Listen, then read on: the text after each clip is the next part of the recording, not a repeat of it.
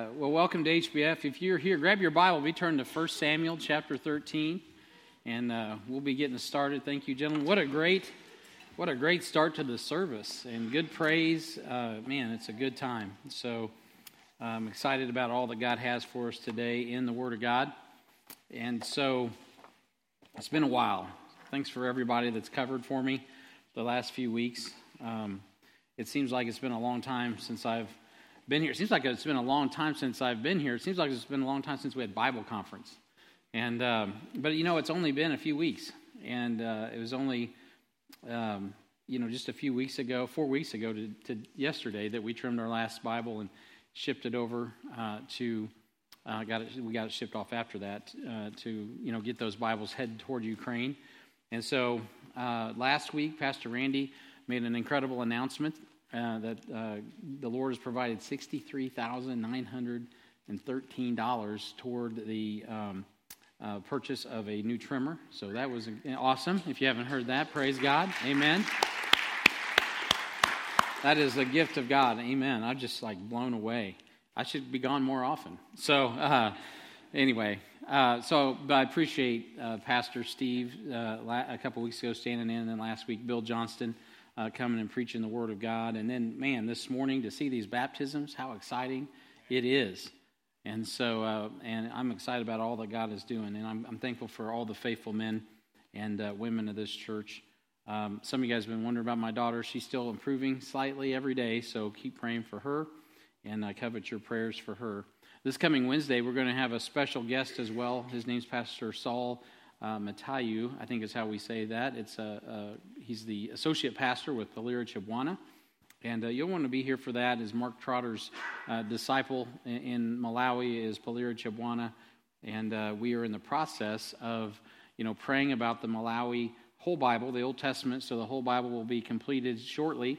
Pastor Palira is in the book of Jeremiah. He's checking Jeremiah right now and working his way through Malachi, of course, and then when that's done, by God's grace, we'll have a hand in helping get the whole Chichewa Bible to the Chichewa-speaking peoples. So you'll want to be here Wednesday to hear what Pastor Saul has to say and meet him and make those connections. So a lot of things have gone on. So praise the Lord. On September 18th, I began a sermon called The Tale of Two Swords.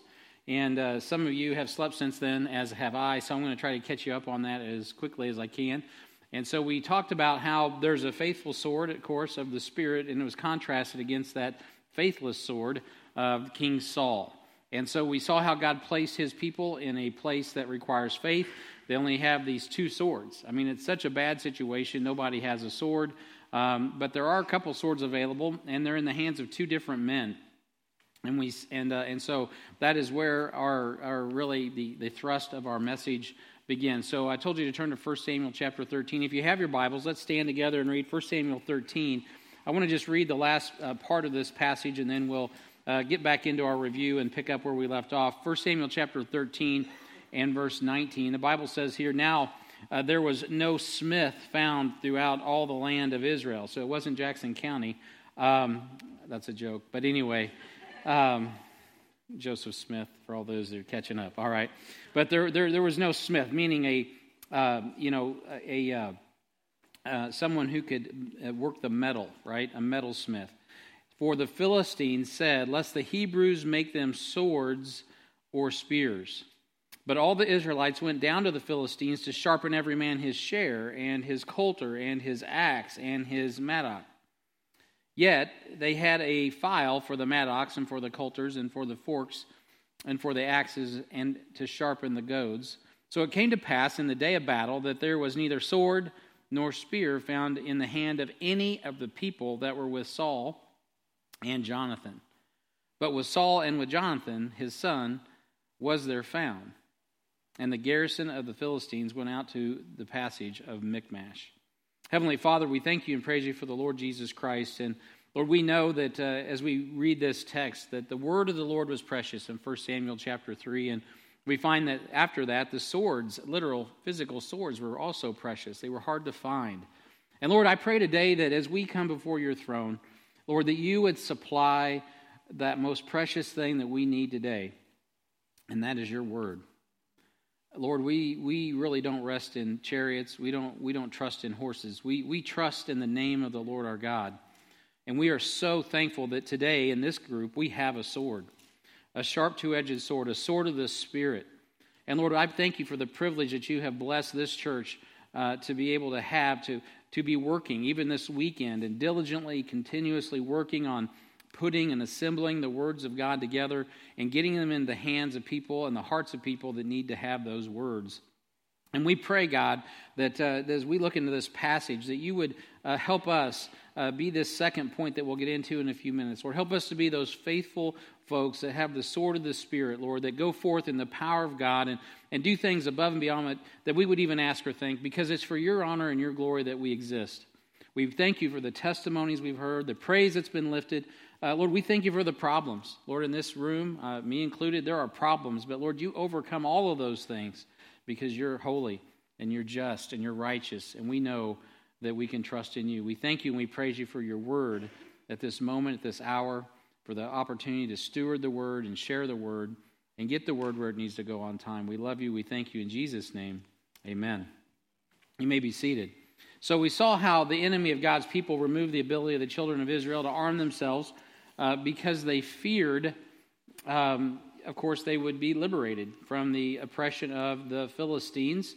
And so, like many Christians today, we have been domesticated, right? Our swords are turned into farming implements. And farming implements are not bad. They grow food, right? And you can use those. But there's times when you need a sword. And you know who should be wielding the sword, not to be misogynistic, but men should be wielding the sword. And of course, in our culture, men are becoming increasingly effeminate because this is all a residue, an impact of actually a departure from the Word of God. The same problems that you see in antiquity are the same problems that we have today. At the end of the day, God's Word has to be preeminent. And so, we see the text. Israel's in a bad situation, and we've allowed God's enemies to take the sword out of our hand and leave us with mattocks and axes instead of instruments of war. And the problem is that it wasn't the sword itself, it was the heart. Something had turned in the heart. And understanding how to cleave to God's words ended up resulting in an inability to literally cleave to the swords and defend themselves. The enemies began to overtake them. And we took a lot of time a couple of weeks ago looking at the promises given to Joshua and how Joshua encouraged the children of Israel, not just in military victory, but first of all, spiritual victory, right? It was the words of God and an adherence to the Word of God and obedience to the Word of God that brought prosperity to the nation of Israel and allowed them to conquer their enemies. And of course, they had obviously military prowess as well, but it really begins with God's wisdom and God's Word and obedience to His Word. And so on September 18th, I pointed out that the English politician Edward Bulwer-Lytton once said, "The pen is mightier than the sword." And if you remember, I agree with that statement. It's certainly true. When it comes to weapons of warfare, there's nothing mightier than the sharp two-edged sword that we have right here, right? That's why even today, across the world, many Christians are persecuted. In China, you just can't preach this Bible as it is in truth, the very words of God, without getting a lot of blowback. Why? Because it threatens kings and kingdoms.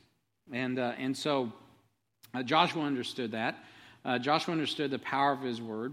And because the sword is the only offensive weapon we possess, it is imperative that we hold fast to the faithful word as we've been taught. Joshua didn't change the children of Israel, he didn't charge, the children of Israel to hold fast to their physical swords. He didn't leave at the end of Joshua and say, "Hey guys, make sure you keep your weapons."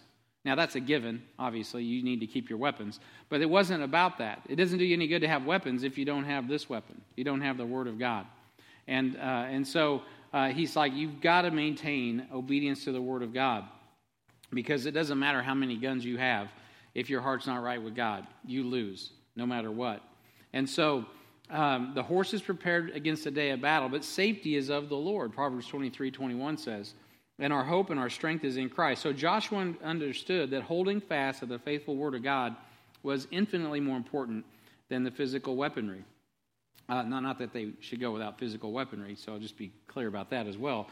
But what happened over time, as you guys know, is after Joshua was off the scene, Israel went into a time of judges when every man did that which was right in his own eyes. Why? Because there was no king in Israel. And the king was supposed to be the Lord Jesus Christ. It was supposed to be God, Jehovah God in the Old Testament context, the God of Abraham, Isaac, and Jacob. And he'd given his word to the nation of Israel. They were to cleave to that word, right? They were to teach it. Deuteronomy chapter 6, to their children, they were to adhere to it. Their government was supposed to be run by it. Everything in their life was dictated by the word of God. But it didn't take long before they started straying and not obeying the words. It wasn't that they didn't know the words. They didn't do what the word said. They weren't obedient to the word of God. And, of course, the enemies encompassed them. But there looked like there was a little light, wasn't there, when Saul came on the scene. But that was for naught. So Joshua, in Joshua 23 and verse 6, Joshua charged the children of Israel with the same charge God entrusted to him in Joshua 1, verses 8 and 9. Right? He told them that he wanted them to hold fast to the word, just to summarize it all, right? And so he passed on that charge to the children of Israel. He repeated the words that God gave to him and gave those to the nation of Israel. He charged them to keep his words, and they didn't do it. And we find ourselves in 1 Samuel chapter 19. They finally got a king. They thought, oh, we'll get a king, and we'll be like all the other nations, but that didn't please God, and it didn't please Samuel, of course. And if you go back and read this story, God was able to he was willing to work with Saul if he would just do what Joshua did, and that was obey and covet the word of God.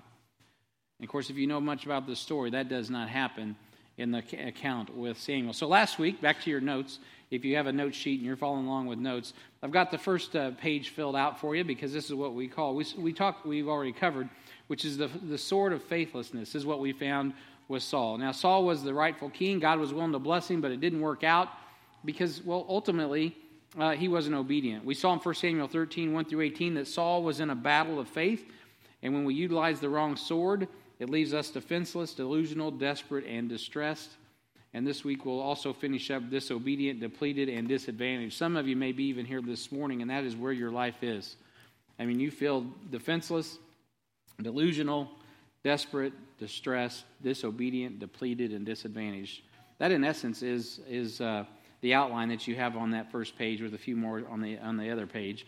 The sword of faithlessness the sword of the faithless leaves you defenseless. We saw that in Joshua 23, 6 through 13. We become defenseless when our promises are seen as problems, right? When the word of God that God has given you to give you promises turns into a problem. Man, how many of you have been there? I've been there at times. You get all these blessings, then all of a sudden it feels like a burden. Why? What's wrong with that? Well, it's our heart. It's not that nothing's changed with God. He still loves you. He still wants to bless you. But it's really our attitude toward God. We want to be in charge instead of let God be in charge. When we yield to Him, man, everything goes back. The sun comes out. The birds start chirping again. Everything's good. Everything's green. It's all good. So it's really an issue of our heart when we allow the promises of God to become problems. And it's easier to receive a blessing than to steward it, right? So God gave Israel all of this property. He even left some enemies there so that they could learn, the next generation could learn how to go to battle. All of that was there and provided for them, but they lost it. They didn't continue on. Why? Well, because the burden of governing the blessings. They didn't really do a good job of stewarding the responsibilities that God had given them, the blessings that God had given them. Oh man, that'll preach. I could stop and just preach that. But we already covered that a few weeks ago. We become defenseless when we dishonor God's words. So Saul had a problem with that. The nation of Israel had a problem with that. And we saw that in Joshua 23:7. And they were not even to make mention of their gods, nor to swear by them, neither to serve or bow down to them. There was an absolute zero tolerance for paganism.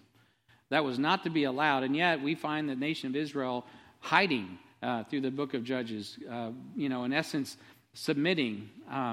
They were in a situation where they could not stand against the enemy.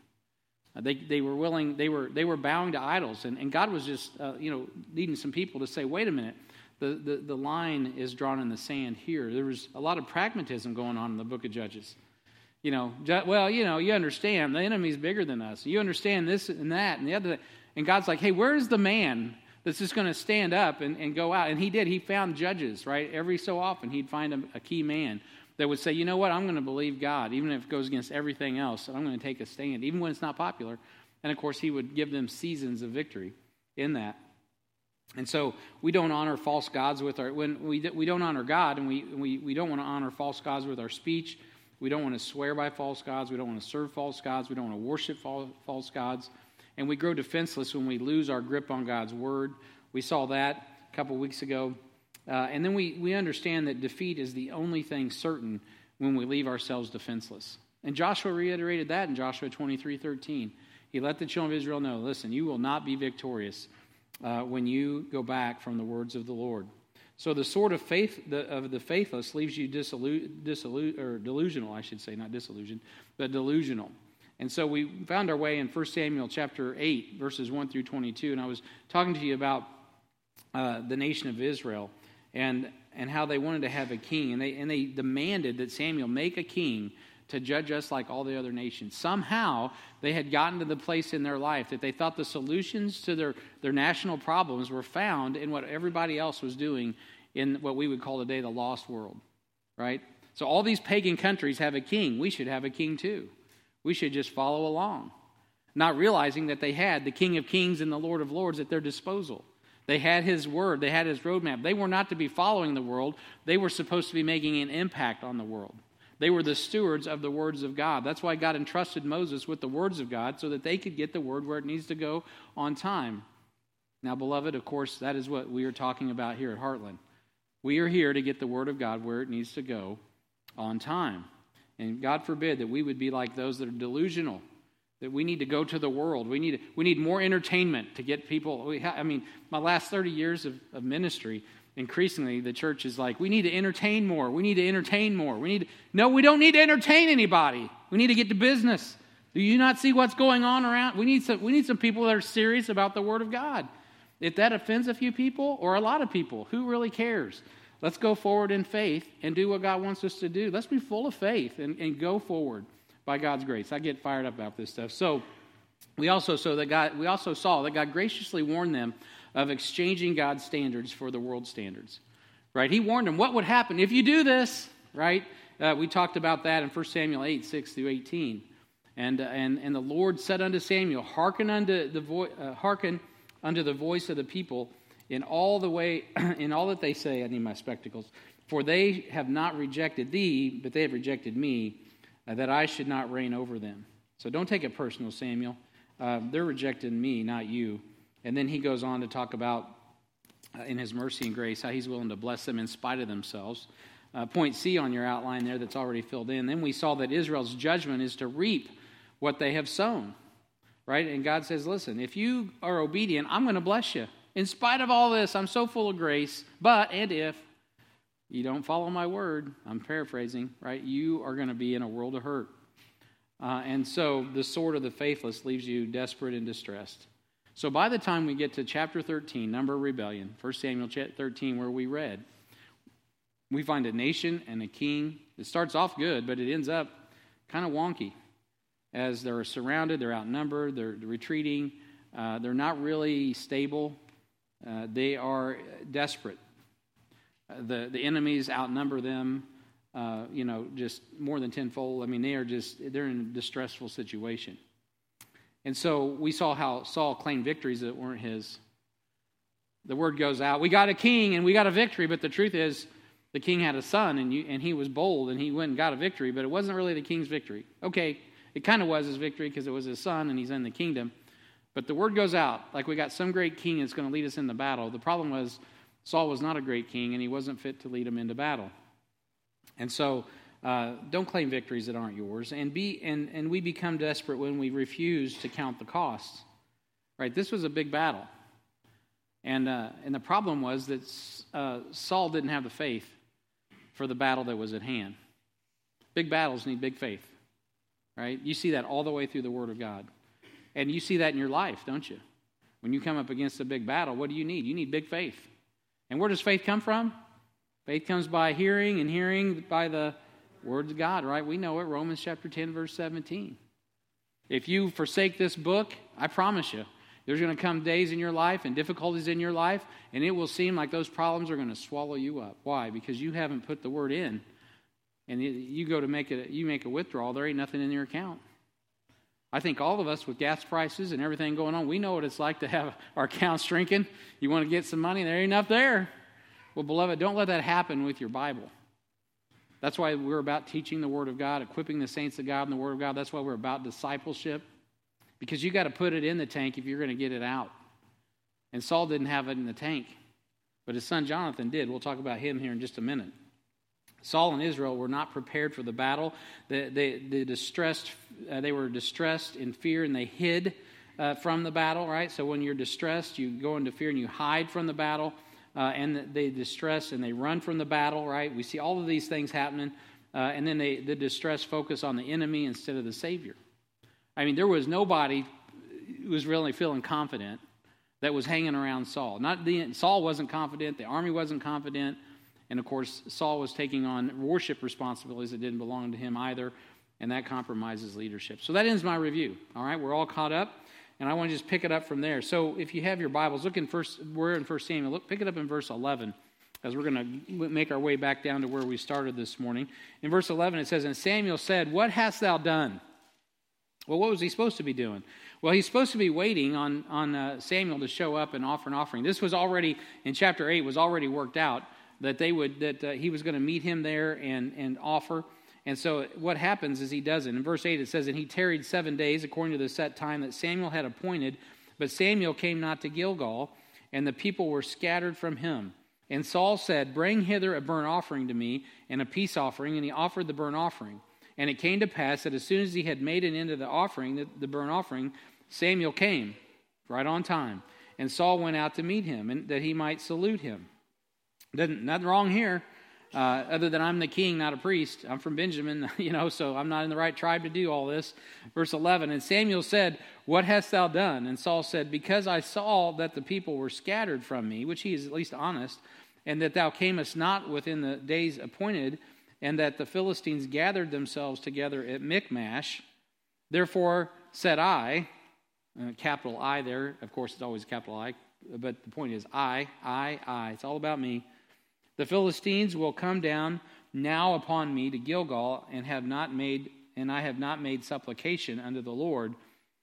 Oh man, Samuel, "I forced myself therefore, and offered a burnt offering." I'm such a good guy that I just went ahead and broke all the things that God had said, and I just did it myself because it had to be done. And look at Samuel. Samuel's so understanding. "And Samuel said to Saul, 'Thou hast done foolishly. Thou hast not kept the commandment of the Lord thy God, which he commanded thee. For now would the Lord have established thy kingdom upon Israel forever.'" He's like, all you had to do was obey God. He put a little pressure on you, king, to see what was going to come out. And what came out was faithlessness instead of faithfulness. See, when the pressures of life come upon you, what is God looking for? He's looking for faithfulness, people who hold fast to his promises. God made some promises. Saul obviously knew that there was an appointed time. He's very clear about it. But when things didn't go the way he wanted, he bailed. And Samuel says, "That was foolish. That was foolish, Saul." So point 4, the sword of faithlessness results in disobedience. The sword of faithlessness results in disobedience. Beloved, when I'm disobedient, and I am, unfortunately, at times, when we're disobedient, so let's say we, right? Is there anyone in here that's not disobedient at times? Don't raise your hand. I do fear lightning. I don't know about y'all.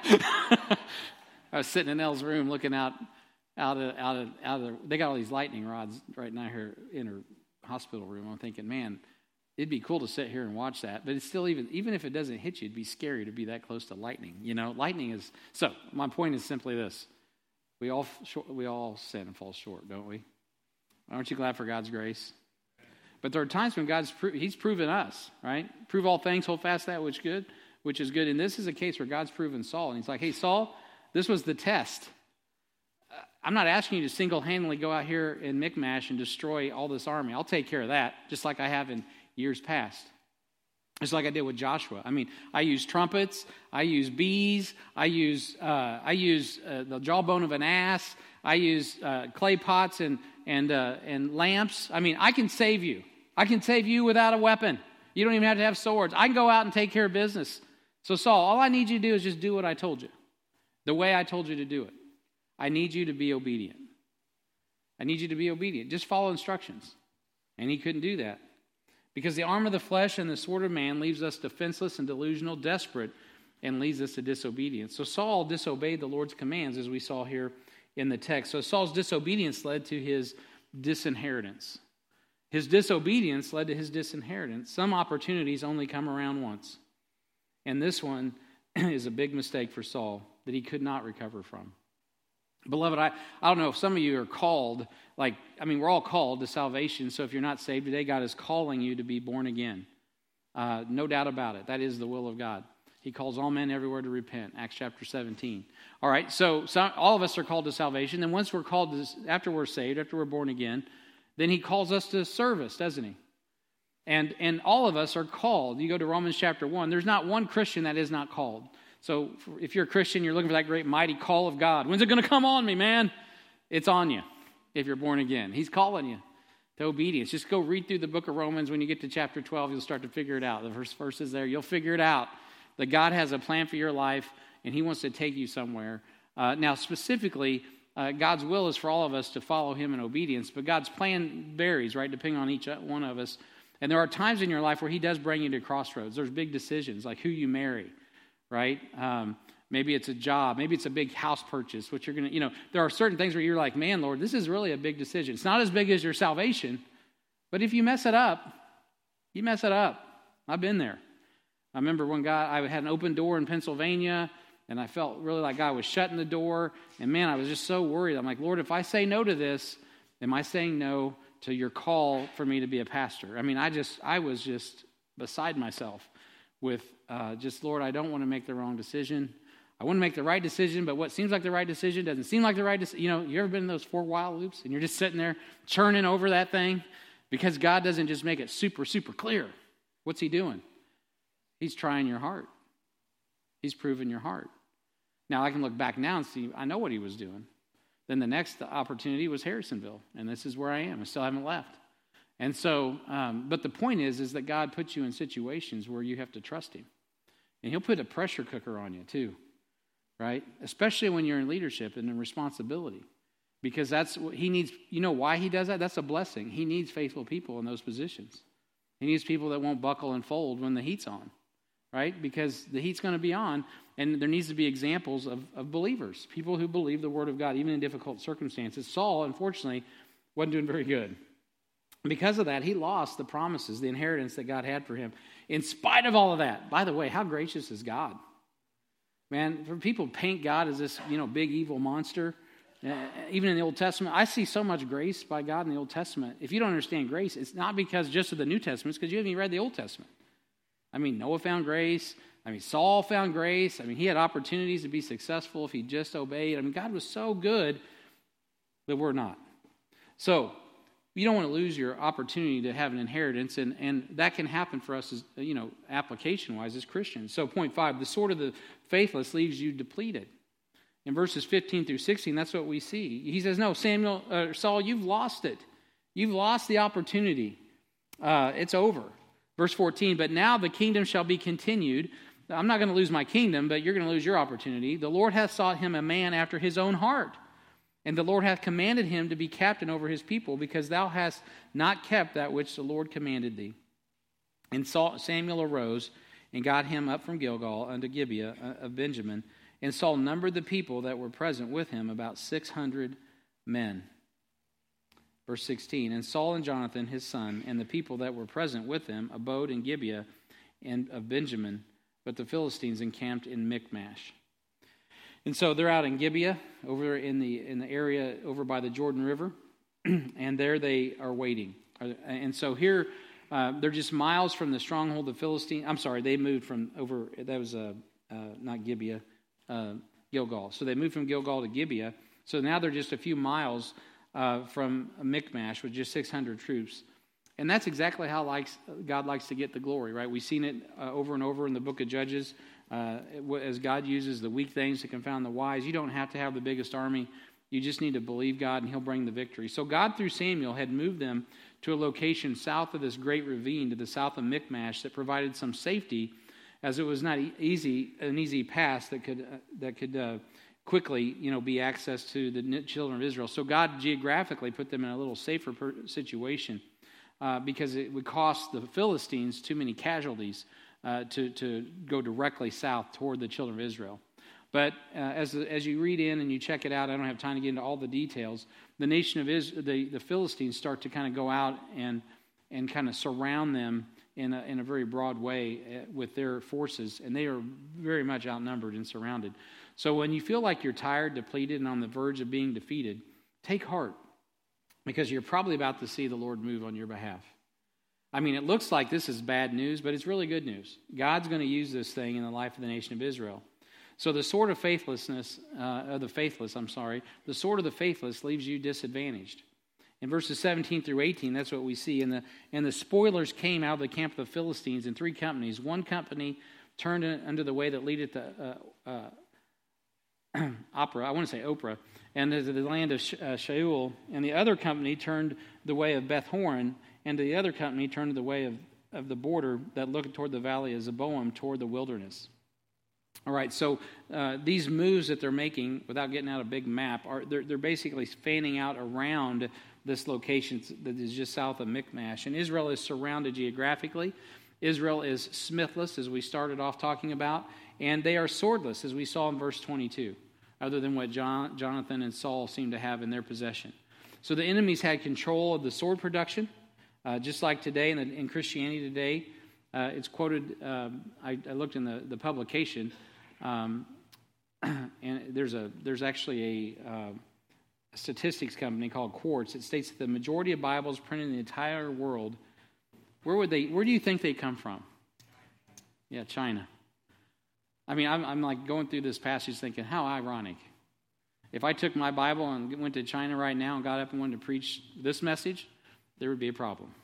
And yet those are the people who produce the most Bibles in the world, because they're happy to make money off of the Bible, but they don't want to preach in their country. And so the concern in 2019 was that if tariffs on the Chinese goods would cost, in 2019 there was concerns that tariffs on Chinese goods would cause the cost of Bibles to rise 25%. I mean, when we talk about food shortages, what about a Bible shortage? You know, we had Al Bradley come in, and you heard Dale Money, and you've seen Bearing Precious Seeds testimony. You know, when that ministry was started, Brother Frazier wasn't with Bearing Precious Seed. He was a friend of Dr. Keen's. His whole heart was that the church of the living God should steward the publication of the Word of God. Why? Because that brother, back when the earth, at 60% of the earth was still illiterate, which is only last century, he could see that there could come a time when you couldn't get a hold of a Bible if it wasn't in the hands of the church producing it. You see what I'm saying? So what we're doing with Bible production is important. It may be more important than you realize. Maybe more important than you realize for yourself and for others that speak your language. Me and Randy and the Bible publishing team, Pastor Bob, we were all surprised. We ran our first English Bibles. You know, we just did it to be, seed our own church, seed our own community. I don't know, a couple thousand Bibles. I don't remember, but we were like a couple thousand Bibles. We were excited to get first one off the press. We took it to Bhutan. That was cool, and it was awesome and it was great. Within 2 years, we were out and we were gone. We had to reproduce more Bibles in our own church, in our own language, in our own culture. Why? Because we found, there's people that want the Word of God in the English language. I mean, there's brothers, I got my brother JB right here. He hands them out. He comes and gets boxes of Bibles, and people at his office take them. I mean, people want the Bible more than you realize. The problem isn't a thirst for the Word of God. The problem is actually the church realizing what we got. Right? We're worried about buildings. We get worried about money. We get worried about a lot of things. But at the end of the day, the big thing that we need to have is a high, high value of the words of God, especially the King James Bible, the perfectly preserved word in English, man. We've got it. Why in the world? I mean, what in the world? Do you think China's going to take care of that for us? You're kidding. Do you think some corporation is going to take care of that for you? No. Beloved, we got to take care of the words of God. Now, don't get me wrong. God always takes care of his words, right? We know how God preserves his word. It's miraculous. But we understand that an army needs swords, right? They don't need to have dull farm implements. Farm implements are great, right? I can lead anyone to Christ out of a Bible. But I'm not going to have a right dispensational view of the Scripture. I'm not going to be able to rightly divide. I'm not going to be able to train an army like Abraham, 300 trained servants to go out and rout a Confederate army of 5 nation states. If you don't have men that understand the book and are trained, you're not going to get the sharp two-edged sword anywhere else than in the Bible that we use. It just is the truth. All right. So Israel. Well, Israel's soldierless. The world has successfully converted the citizen warriors of Israel to be dependent farmers without weapons of war. They've been domesticated. It's scary to talk about war and warriors. I mean, I've even had people say, Brian, you talk a lot about war. What's up with you? I was at a conference one time and someone said, man, were you in the military? I'm like, nope. I'm just in God's army. I think in military terms, not because I'm a soldier in the sense of I've been in the United States military, but because I've read this book since I was 17 years old. This is how God thinks. There are real objectives that God has on this planet, and He needs them to be accomplished, and He needs people to grow beyond their infancy in Christ and grow into mature Christians that can handle the Word of God. Not just the pastor, not just the deacon. All those men should certainly handle the words of God, and a lot of them aren't doing that the way, not in our church, God forbid, but I mean a lot of men are not in pulpits really studying the words of God. So yes, the leaders should do that, but every man, every woman in the church ought to know their Bibles. There's nothing more important than the words of God. There's nothing more important than the precepts of what God has given to us. He's entrusted to us. He is expecting us to be faithful to the words of God, to do them, not just know about them, and implement them in our lives and step out by faith. And when the pressure cooker of life comes, we've got something to show, and it is faith in God Almighty because He's true. Instead of being an army saved out of bondage of Egypt, they become domesticated servants, behaving as if they were simply cattle, not the chosen of God Almighty. They had an identity problem. They didn't understand who they were in Christ. So the tale of two swords, the sword of the faithless leaves us defenseless, delusional, desperate, disobedient, depleted, and disadvantaged. But beloved, if we don't take heed to publish the words of God and publish the Word of God in general, I mean preach the Word of God, I'm not talking just about physical Bible publication. Our families and our churches and our nation will be in exactly the same state as the nation of Israel. Unfortunately, the story doesn't end there. There is a Jonathan. Hallelujah to you, right? So Jehovah has given.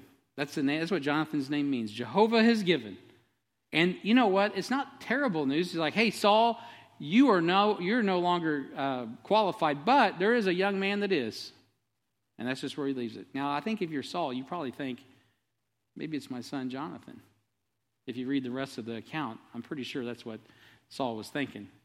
He wasn't tuned into David. David became a threat to him. But the son of the king is a picture of Christ who goes forth with his armor bearer to claim victory in the face of what happened, or what appeared to be certain defeat.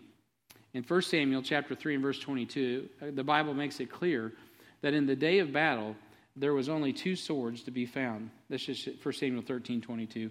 And on one hand, the faithless man had his sword. He was chosen by popular vote.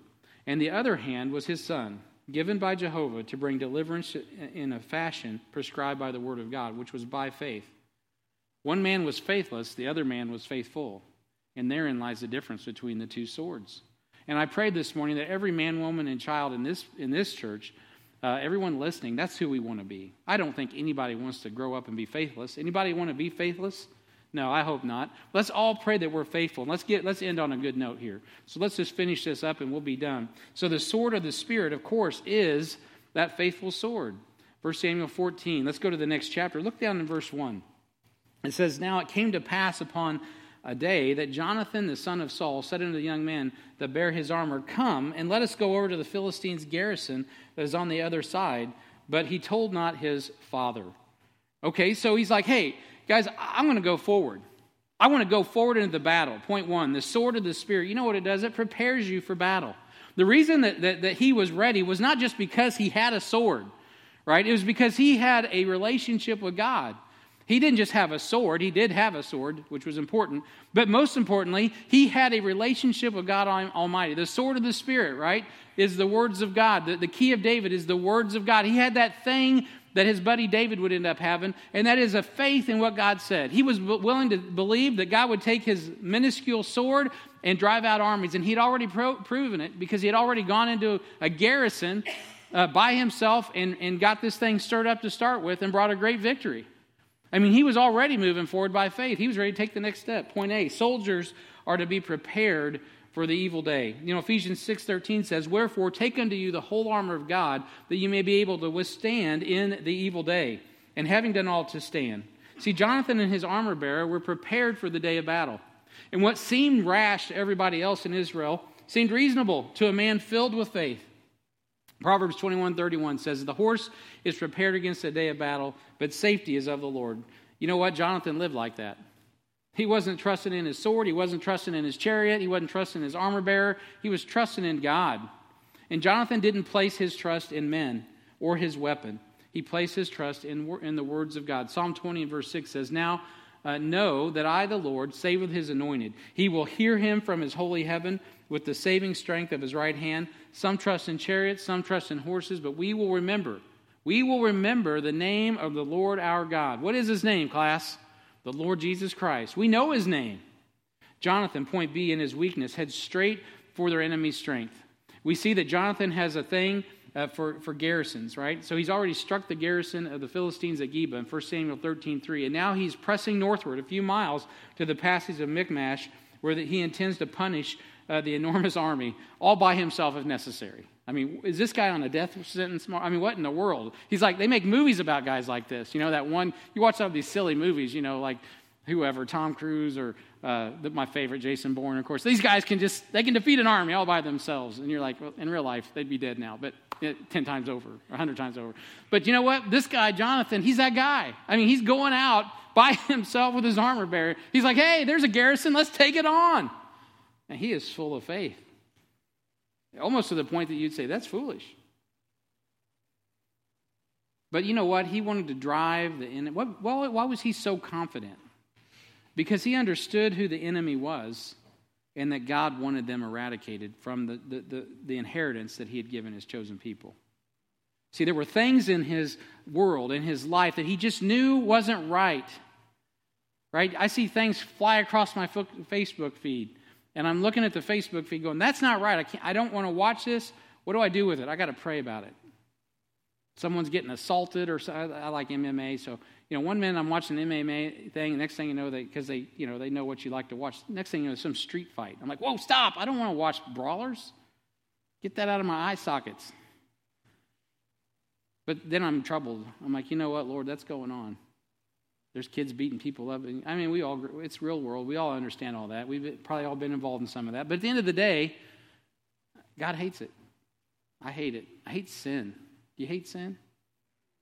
Like Job, you know, he eschewed evil. That means he hated it, man. He hated it. He wasn't just like, well, you know, I'm just going to go along and get along. No, he's up early. He's praying over his kids. He's offering sacrifices. He knows they live in a wicked world. He hates evil. He don't want it in his family. Right? He's not trying to be a legalist. He just knows that God has a standard in it, and what he sees all around him isn't it, right? So that's the kind of guy Jonathan was. Like I've read the stories. There was a time we were prosperous. There was a time God gave us the land. There were guys like Joshua. There were guys like Caleb. There was a time when God blessed us. Why is he not blessing us now? What has changed? It's not God. Oh, maybe it's us. Maybe our hearts need to be changed. Maybe we need to believe God's word. Jonathan was that guy. He is either courageous or crazy. But God is with him in his zeal to drive the enemies out of the land. You know, in 2 Corinthians 12, verse 9, the Bible says, and he said unto me, my grace is sufficient for thee, for my strength is made perfect in weakness. Most gladly, therefore, will I rather glory in mine infirmities, that the power of Christ may rest upon me. Therefore, I take pleasure in infirmities, in reproaches, in necessities, in persecutions, in distresses, for Christ's sake. For when I am weak, then am I strong. Paul was like crazy man. He's like, bring it on.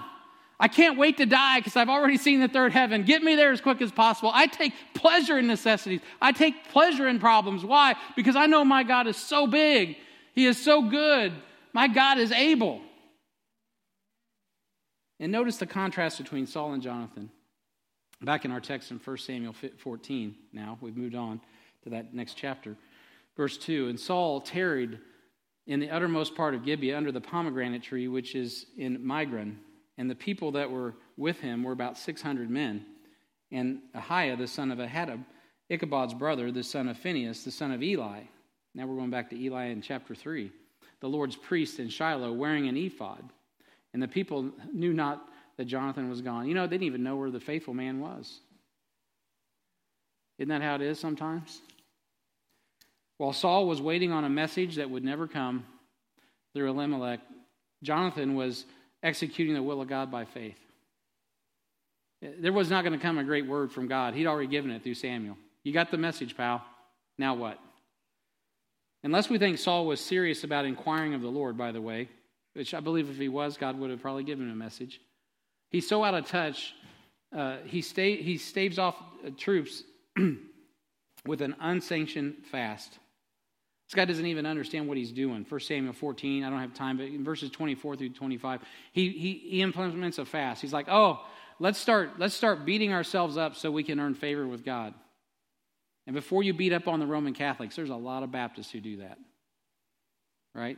Self-flagellation, where they beat themselves and they, earning favor with God. Muslims do it. Roman Catholics historically have done that. They still do. It's called asceticism. Right? Like if you just fast more, you afflict yourselves more, right? Then that'll earn more favor with God. No, that's not biblical at all in the New Testament. Well, even in the Old Testament. He's like, takes his whole army. Okay, class, we're going to starve ourselves to death, so God will give us favor. So he knows we're serious. God says, I would know you're serious if you would believe my word. You don't have to add extra layers of religiosity to this thing. Just take me at my word and go. Just believe it and go. Go you therefore. Go, go, go. You're free. All things are free. We're in the New Testament. Go. You don't have to beat yourself up, man. You are under grace. Jonathan's under grace, man. He knows all I got to do is go with God's word. Beloved, in time, in history, in dispensations, all 7 of them, there is not a better time ever to just go with God's word than there is now. I mean, we are at such liberty. It's unbelievable. All things are lawful, man. But not all things are expedient, so kick that other stuff to the side and go with God. Saul wasn't serious. He casts lots and almost murders his son for eating honey. Come on, man.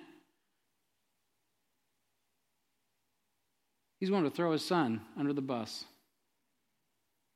Everybody's like, whoa, whoa, whoa, whoa. Dude, what is wrong with you? Problem was he wasn't following God. Point 2, the sword of the Spirit positions you strategically for victory.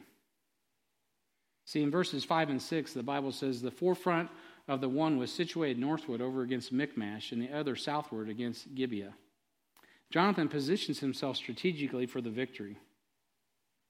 Bozez means shining rock, and Seneh is a thorny place. Jonathan is between a shiny rock and a thorny hard place. And it is just the right place because the Philistines had no interest in traversing that treacherous pass. They didn't want to get down in there because they knew, as mighty as they were going to suffer casualties. Jonathan understood that he and God made up the difference. All he needed was God, and that was enough. And it was in this setting, under these circumstances, that Jonathan uttered one of the most edifying statements a warrior could ever hear. Look down at verse 6. 1 Samuel 14, verse 6. The Bible says, and Jonathan said to the young man, of course that's his armor bearer, that bare his armor, come and let us go over unto the garrison of these uncircumcised. It may be that the Lord will work for us, for there is no restraint to the Lord to save by many or by few. Woo! Man, faith comes by hearing and hearing by the word of God. Amen? I mean, this brother is like, hey, John, if we're going to die in a battle, man, let's go out guns a-blazing. If God's going to work, this is a great scenario for him to get the glory. You all in? Armor bearer's like, sir, yes, sir. Let's go. I mean, woo, I love that. I read that. I've been so encouraged. I have literally been encouraged by that in real life, though, in this church building. We showed up to go out on invitation, which we need to do again coming up. Is that next week? Next week. To invite people to the harvest party. And I don't know if it's harvest party or some other engagement. We're sitting out here in the foyer. And I mean, I promoted it, I'd talked, and of course 300 people showed up to go out. No. And this is when our church was really big. I mean, we were double what we are now, big by Cass County standards. And so there's a faithful brother in the foyer. He's sitting right there. He preached a couple weeks ago. And he says, we all get, and he for some reason, he's leading the prayer. And he says, well, Lord, you can save by many or by few. And man, when he said that, it was like, it was like liquid encouragement, just boom. And I was like, that is true. We don't need 250 people. God can use 5. And we went. And I don't know what happened. I don't remember. But I know God was glorified because it's true. There are people that still believe God's word, that he can get the victory by many or by few. Matter of fact, you guys know the story of Gideon, right? Sometimes God has to prune things down just so we don't take the credit. And we give God the glory. So in verse 6 there, Jonathan, he's ready to go. There's no restraint to the Lord to save by many or by few. So what limits you? And what limits are you placing on God? Right? Oh, there's not enough people, there's not enough money, there's not enough time. What excuses do we bring? In the Gospels, Jesus was speaking to his disciples of the rich man entering through a very difficult eye of the needle, right? You guys are familiar with that, most of you. Jesus says that when it comes to salvation, the impossible is made possible because God makes it possible.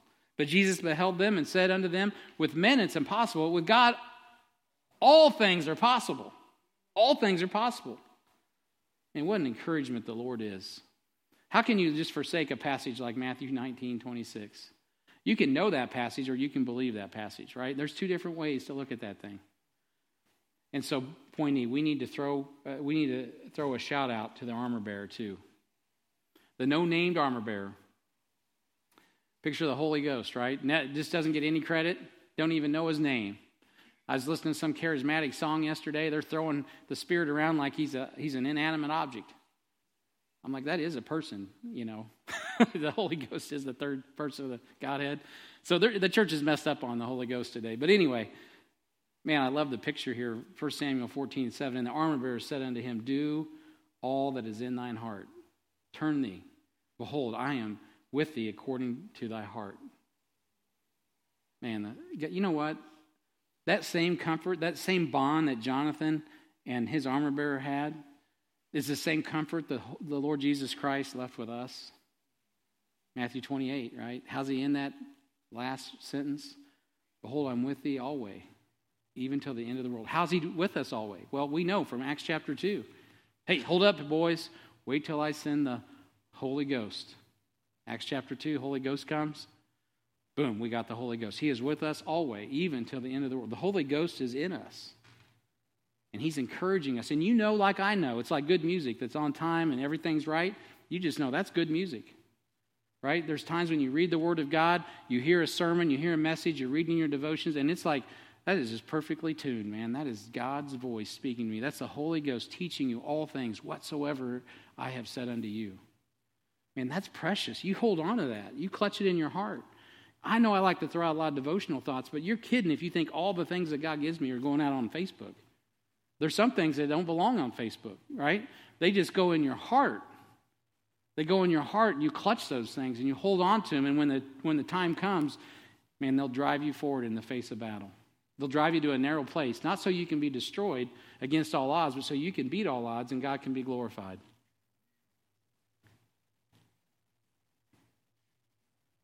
There's so much I want to say, but I'm running out of time.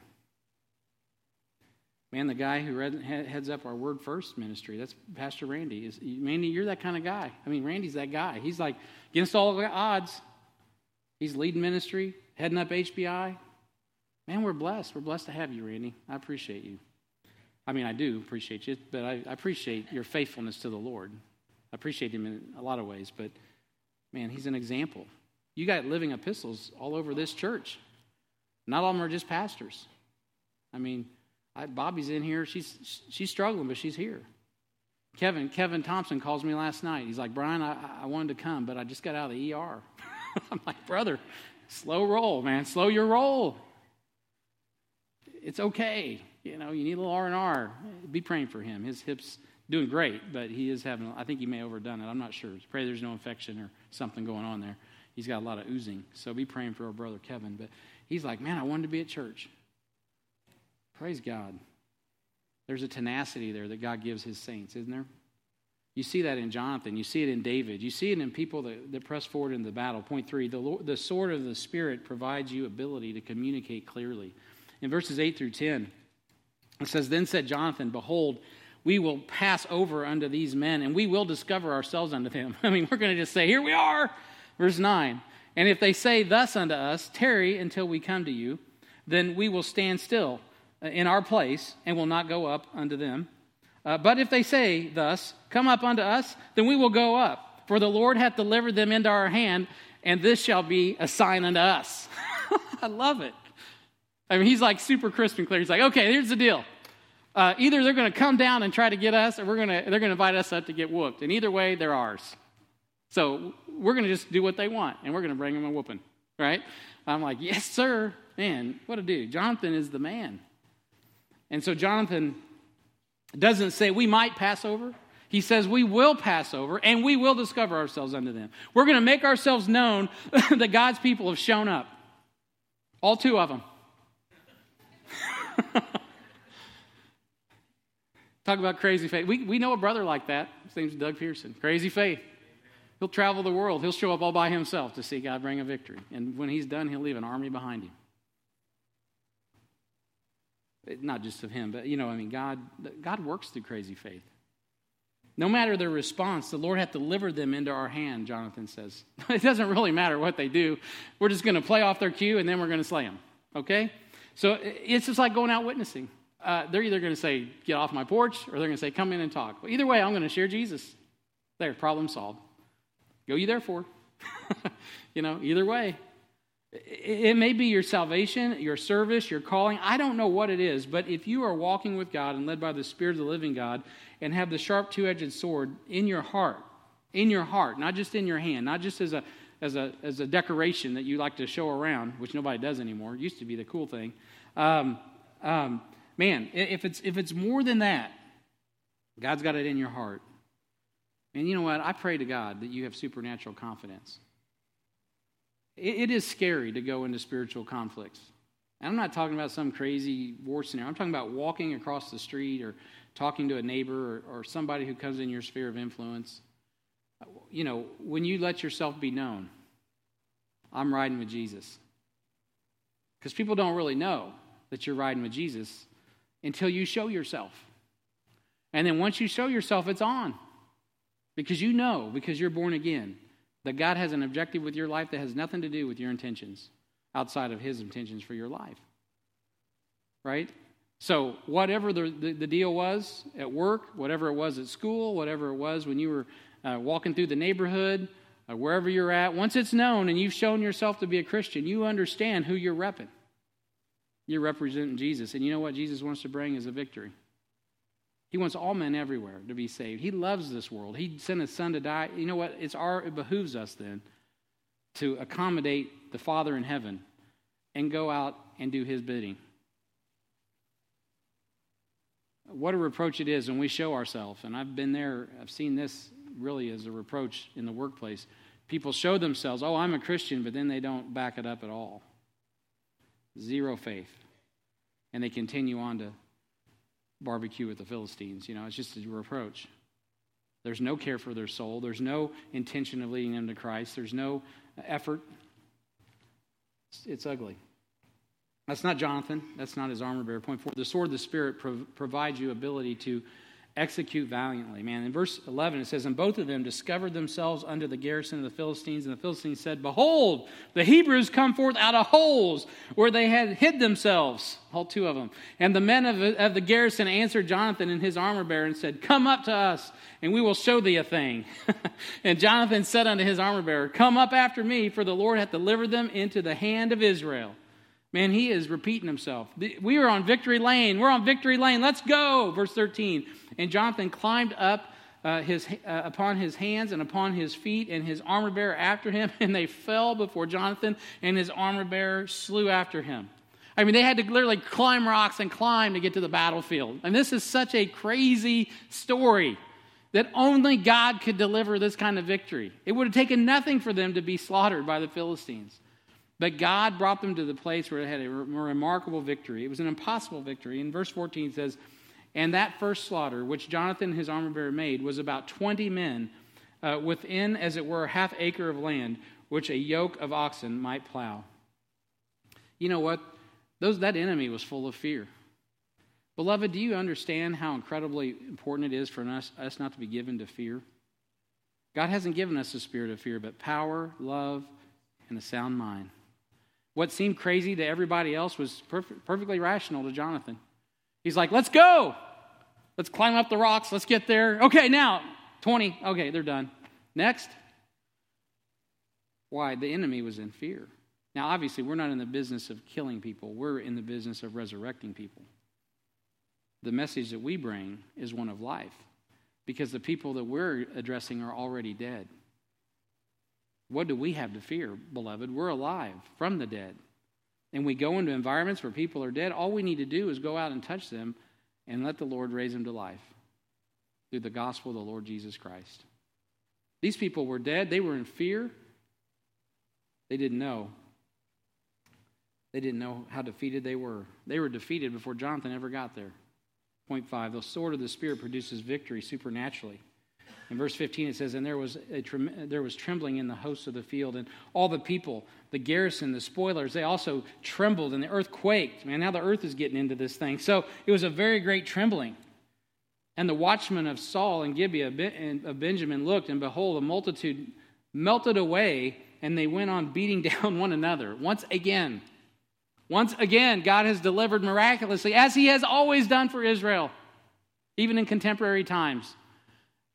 And the enemy goes away, beating themselves up, killing themselves on the way out. Just because a couple guys said, hey, we're going to walk by faith, not by sight.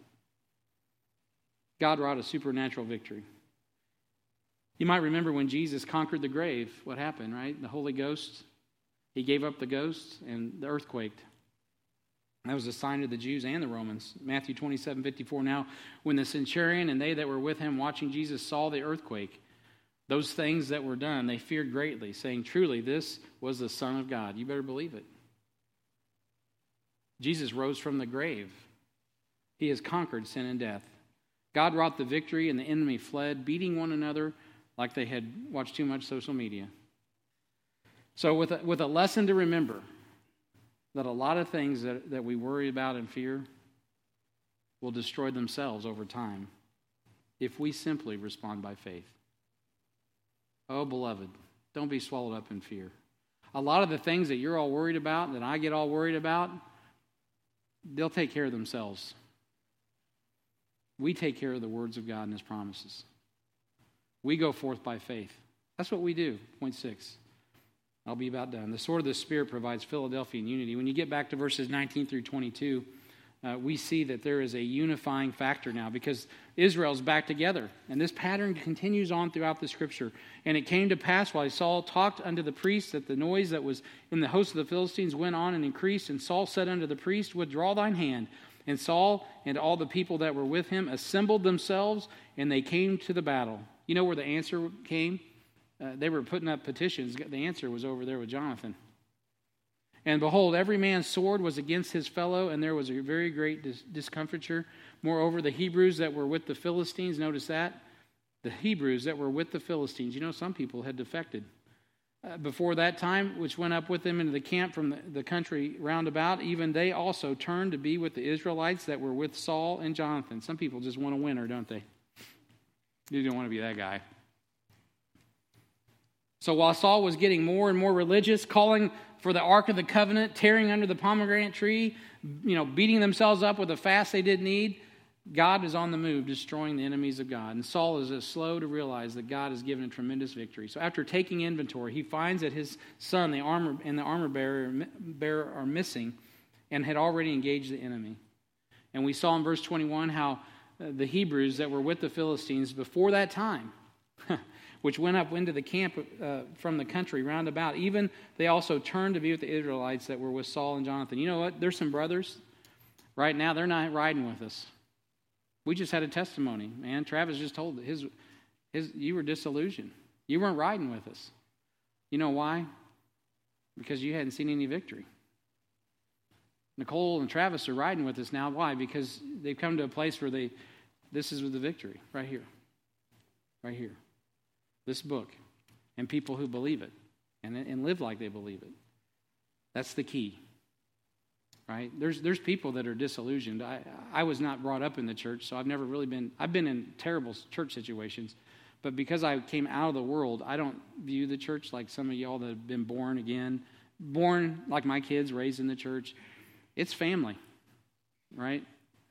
For me, it's an army, because that's just who I am, and it's family. But, man, you can get hurt in church is what I'm trying to get to, can't you? There's some people who have been hurt. There's some people that don't see the victory. They see hypocrisy. They just ride with whoever they think is going to win. And you can look down on them or whatever, but at the end of the day, you know what? The best way to affect them is to go out and get some victory. Just go out and follow Jesus, and that is contagious, beloved. People want to follow that. People want to follow Jesus. They want to go where the victory's at. Because the fearful people become faithful. They ended up going. Likewise, verse 22, all the men of Israel which had hid themselves in Mount Ephraim. So there's also brothers that are scared. When they heard the Philistines fled, even they also followed hard after them into battle. I mean, even the marginal saints, man. Even the ones that their knees are knocking and they're scared and they're not confrontational. All of a sudden, there's a victory that comes because somebody, somewhere, believes the word of God and they're willing to go forward by faith. And all of a sudden, all you have is a mighty army of God's people. Even the weak-kneed get strong and they get some steel in their backbone. And they're willing to come out and say, I'm with Jesus. I'm riding with Jesus no matter what. Let's go get him. Beloved, that's what I pray happens in this church. The sword of the Spirit promotes God's glory for the victory. Verse 23, and we'll be done. So the Lord, this is what he did. He saved Israel that day.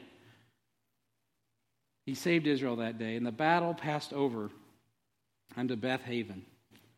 The Lord gets the glory for the victory. Not Saul, not Jonathan, not the army of the Israelites. It's not the preacher. It's not the ministries. It's not all of that. It's Jesus.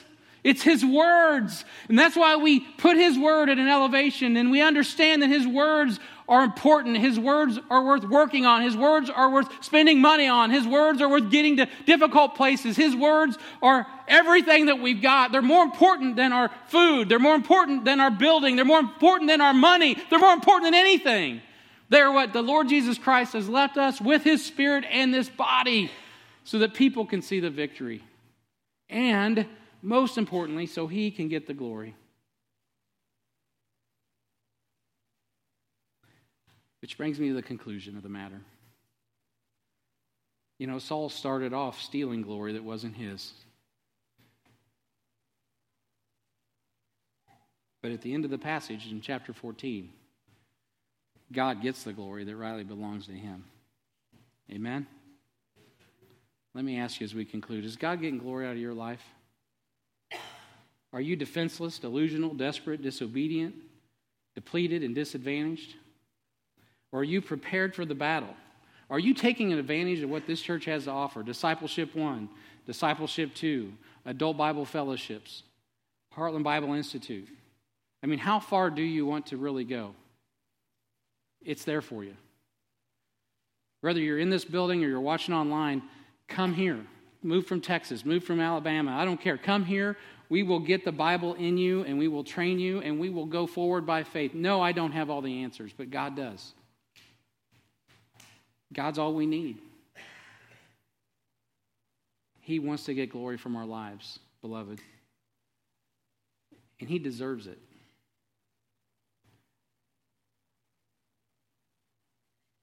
Are you prepared for the battle? Are you positioned strategically, communicating clearly, executing God's will valiantly, living victoriously, unified in the fight, and is our life giving God glory?